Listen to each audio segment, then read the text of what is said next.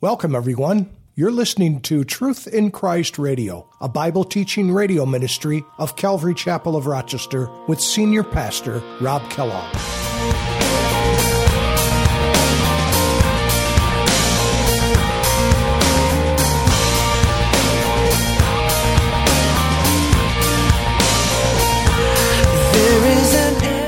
It says, whoever commits sin also commits lawlessness, and sin is lawlessness. The idea here is someone who is continually committing sin. In our English translation, we don't understand the tense that is meant here in the original language. And sometimes when you read passages like that, it can make it seem like, you're perfect or that you should be perfect. And we know that none of us are perfect. There's only one who is perfect, Jesus Christ.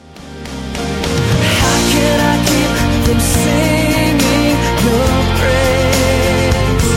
How can I ever say enough? How amazing is your love?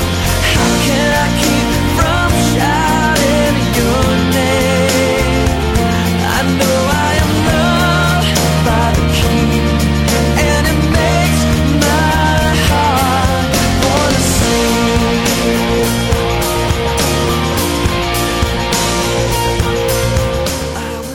Welcome, everyone, to Truth in Christ Radio for today. John defines sin at its most basic root.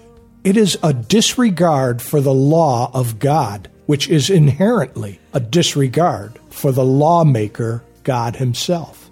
We often fail in the battle against sin because we won't call it for what it is, lawlessness, an offense against the great lawmaker, God. Instead, we say things like, I messed up, or I made a mistake. Call it for what it is, sin and lawlessness. The first step towards holy living is to recognize the true nature and wickedness of sin. And now, let's open our Bibles to 1 John chapter 3 and follow along with Pastor Rob. Up to 1 John chapter 3. 1 John chapter 3. Let me just read verses 4 down through 15. We covered certainly verses 1 through 9 last week, but I'd like to pick up in verse 4 and go onward. But let's just read verse 4 through 15. It says, whoever commits sin also commits lawlessness, and sin is lawlessness. And you know that he was manifested, speaking of Jesus, to take away our sins, and in him there is no sin. Whoever abides in him does not sin. Whoever sins has neither seen him nor known him. Little children, let no one deceive you. He who practices righteousness is righteous, just as he is righteous. And he who sins is of the devil, for the devil has sinned from the beginning. For this purpose the Son of God was manifested, that he might destroy the works of the devil. And whoever has been born of God does not sin, for his seed remains in him, and he cannot sin because he has been born of God. In this, the children of God and the children of the devil are manifest. Whoever does not practice righteousness is not of God, nor is he who does not love his brother. For this is the message that you heard from the beginning, that we should love one another, not as Cain, who was of the wicked one and murdered his brother. And why did he murder him? Because his works were evil and his brothers were righteous. Do not marvel, my brethren, if the world hates you. We know that we have passed from death to life because we love the brethren. And he who does not love his brother abides in death, and whoever hates his brother is a murderer. And you know that no murderer has eternal life abiding in him.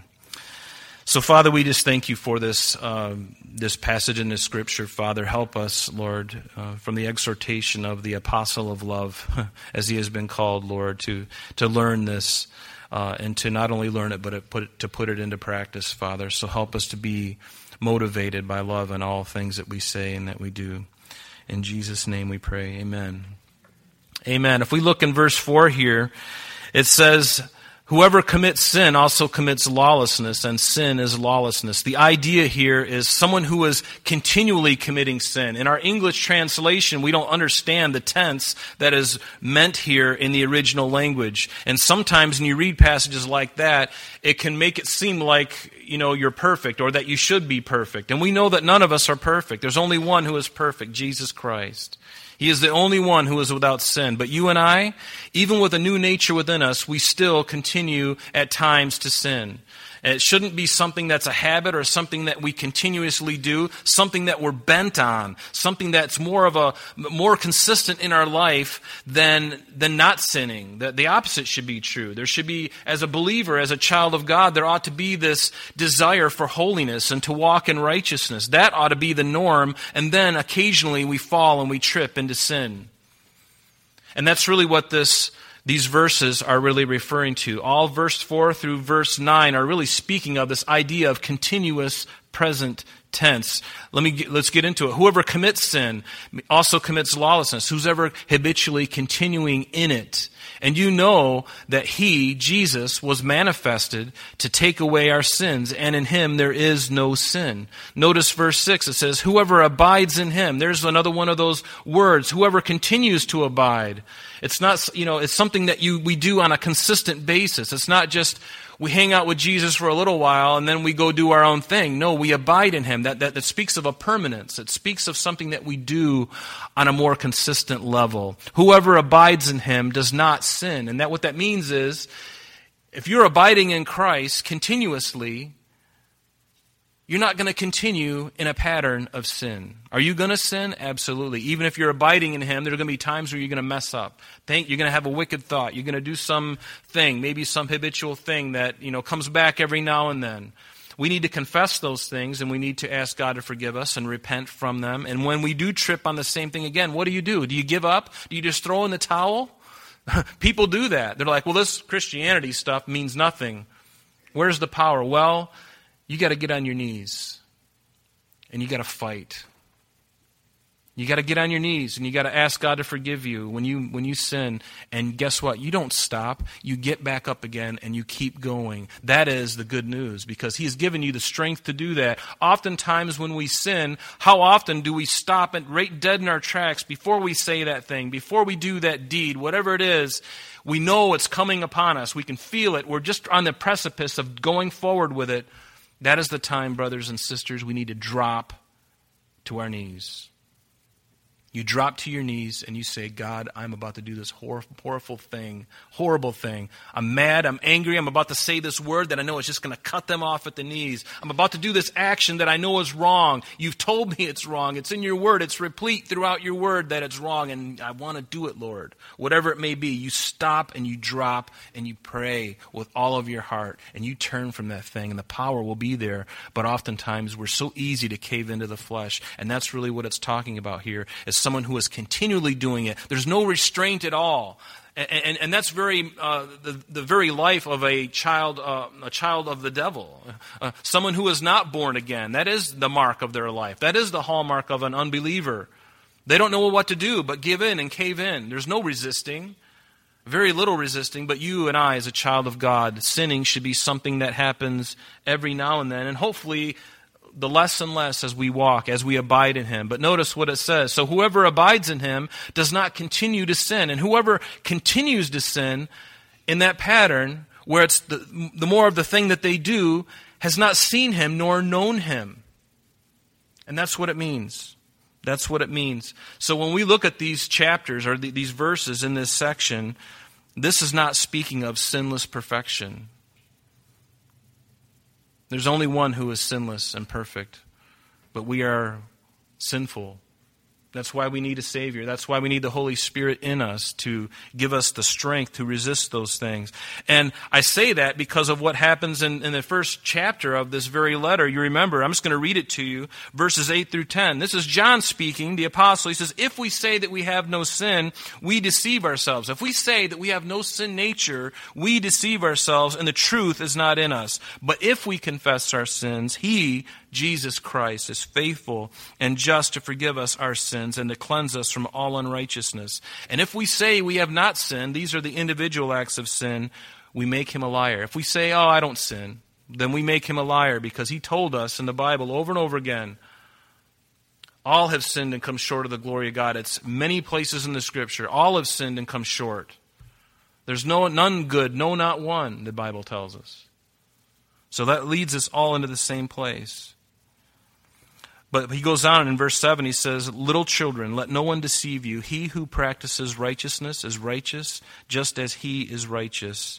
And he who sins is of the devil, for the devil has sinned from the beginning. And again, we have to go back to the original language here and look at some of this stuff, because when he says, he who practices righteousness in verse 7, that's a continuous action. That's something that is a present thing that you're continuing to do. That's what it means. He who practices righteousness is righteous. And it shows by the actions and the speech, doesn't it? It proves itself by the very actions that we do, that we are righteous, because righteousness is in us, because we're doing that. But notice, he who sins is of the devil, because he who continues to sin, someone who is unbridled in their lust or whatever it is, he who continues to sin is of the devil. For the devil has sinned and continues to sin from the very beginning. Notice the difference there. He who is righteous does righteousness. He who does not do righteousness is unrighteous. And their works show themselves.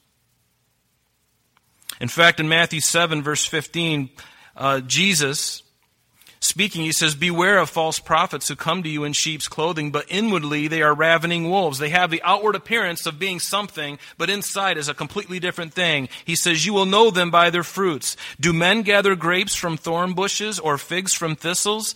Even so, every good tree bears good fruit, but a bad tree bears bad fruit. A good tree cannot bear good fruit, nor can a bad tree bear good fruit.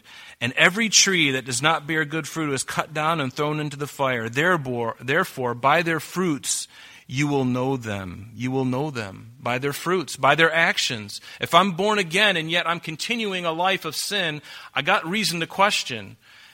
If the reality of my walk with Jesus is like I'm not walking with Jesus, I better go back to the drawing board. I better get on my knees again at the cross and say, Lord, did I ever really know you to begin with? Am I just playing games with you?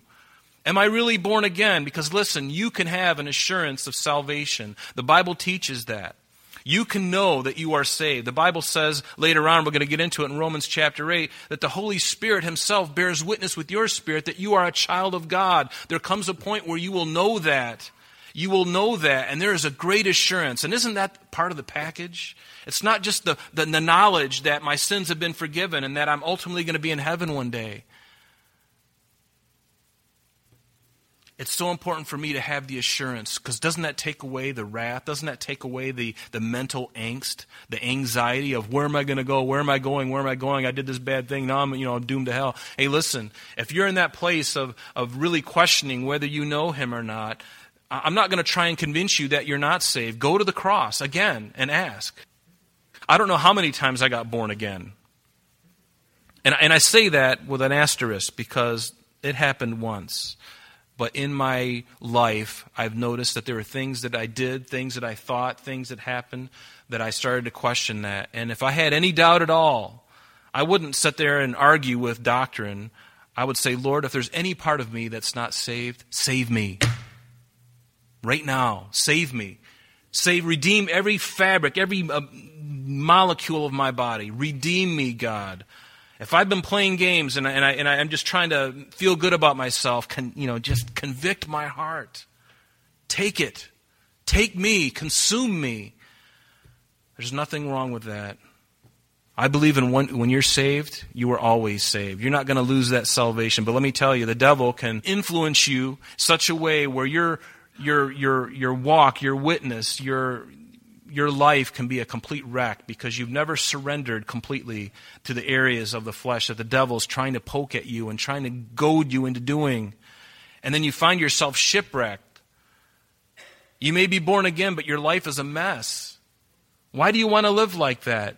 Make the cut right now. Make the cut today and say, you know what, I'm tired of living this way. I'm tired of living on the fence. I no longer want to have this question mark, this little cloud over my head of what if. No, you need to know, and you can know today that Jesus Christ has saved you, and it's really simple, and yet it's the hardest thing in the world to do because it's a battle of the will, and you have to surrender your will. Have you surrendered your will completely to Him? Surrender my will. I want to do my thing. But it wasn't until I surrendered, and I'm still doing it, by the way. I'm still surrendering my will. Every area, as I find out, I just want to go to him and say, Lord, I can't believe I'm thinking this. I can't believe I'm feeling this. My attitude really stinks, Lord. I can't believe that this is going on. And the Lord's going, I knew it all along, Rob. And I still love you. I'm not mad at you. I'm not angry with you. I died on the cross to secure your place in heaven. You're going through it just like everybody else is going through it. And you need to yield to me. And when I yield to him, boy, the blessed fruit of peace and of righteousness just overflows you, doesn't it? The peace. And you abide in that. You continue to abide in that. And so when we think about this idea of examining fruits, first in our own lives and in others too, we don't have to go around picking at each other, and that's where judging comes in. Judging is an interesting thing.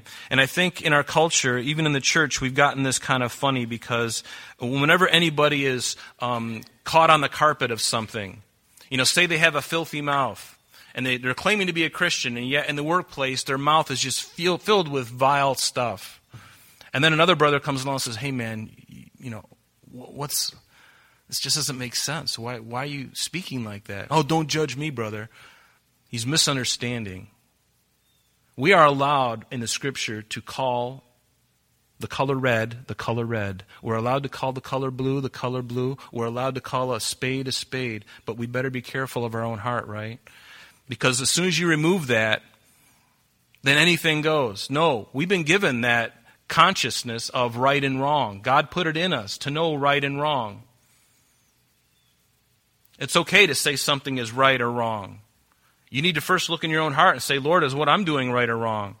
And that's really the idea around judging. When we judge somebody, are we doing it in such a way where we're condemning them, the person? Are we doing it out of self-righteous? Are we being hypocritical? Are we censoring them? These are the kind of things, harsh criticism, when in fact we're doing some of the very same things, that's when it's wrong. But for us to call truth, and evil, we have to be willing to do that. And you have the right to do that, because later on, you'll see this in Matthew chapter 7, Jesus says, judge not that you be not judged, for with what judgment you judge, you will be judged. And with the measure you use, it will be measured back to you. And why do you look at the speck in your brother's eye, but do not consider the plank that's in your own eye? How can you say to your brother, let me remove the speck from your eye, and look, a redwood forest is growing in his own eye? He says, hypocrite, first remove the plank from your own eye, and then you'll see clearly to remove the speck from your brother's eye. We cannot judge a person's motive. We need to be able to say and call it for what it is. But we better be careful in our own hearts. But it's not wrong to do that.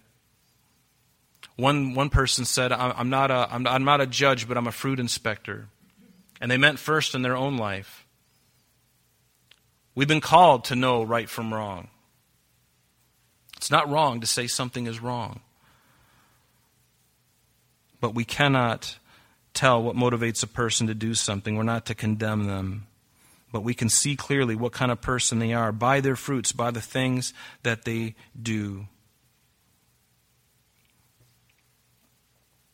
In Romans chapter 1, verse 18, Paul said this. He says, for the wrath of God is revealed from heaven against all ungodliness and unrighteousness of men who suppress the truth and righteousness. And here's the verse, because what may be known of God is manifest in them, for God has shown it to them. Within every human being, there's this sense morally of right and wrong. And he didn't put it there so that we could put a blanket over it and say, well, nothing really exists. See, in our culture, unfortunately, it's not politically correct to say anything negative about anything. Even when something that is truly bad gets a negative response, the one who is telling the truth is maligned for being negative. Is it true? Isn't that true? And this is certainly a scheme of the devil. And have you felt the pressure to put a muzzle on what you know is true and what you know is wrong, and yet you don't want to point out the thing that's wrong because you're afraid of somebody coming up to you and saying, oh, you're just being judgmental. So what? Now, do I need to go first and look at my own heart? Yes, I do. But can I see something that's bad? If you see, somebody running through a red light, it's wrong, isn't it? But we live in a culture today where everyone's saying, well, not really. I mean, to the person who was going through the red light, they felt that it was green. They felt that it was green. Yeah, this young lady was born with feminine parts, but she feels like she's something else. Nonsense. You're born a male or female. And yet now we've messed it all up. Our whole culture, our whole system is messed up. And boy, the rooster is coming home. Our rooster is getting cooked because they're seeing it. I just saw a thing today, and sorry to get off on this, but I think it fits in here. Some young people who have been going into being a transgender, they've been told by their family, maybe their parents, that, because you played with dolls when you were a little boy, when you were like 2 years old, because they don't know any better. They're just looking at the thing. They don't know the distinction. Then they start going down this road of making them think that he's a female. And some of them have actually had operations to change their sex. I saw an article this morning that says that many of those people, there's a lot of them now, and it's not being reported in the news, they're wishing they had never done it. And it's messing them up completely. But you won't hear that on our precious news. It's a scheme of the devil. Everyone's feeling pressure to put a muzzle on anything, to call it what it is. We are to call what is good, good, and what is evil, evil. It's madness that we're living in, folks. We need to return to sanity in this country. We need to return to sanity in love. In love. In love. Do you ever get frustrated? I do. Sometimes I get frustrated, and sometimes I'm on the edge of being in jeopardy myself because of the way I respond to certain things like I've shared with you. That just makes me angry inside. Because I know who God is, as much as I can know. I know enough to know that He's a good God, and His ways are perfect.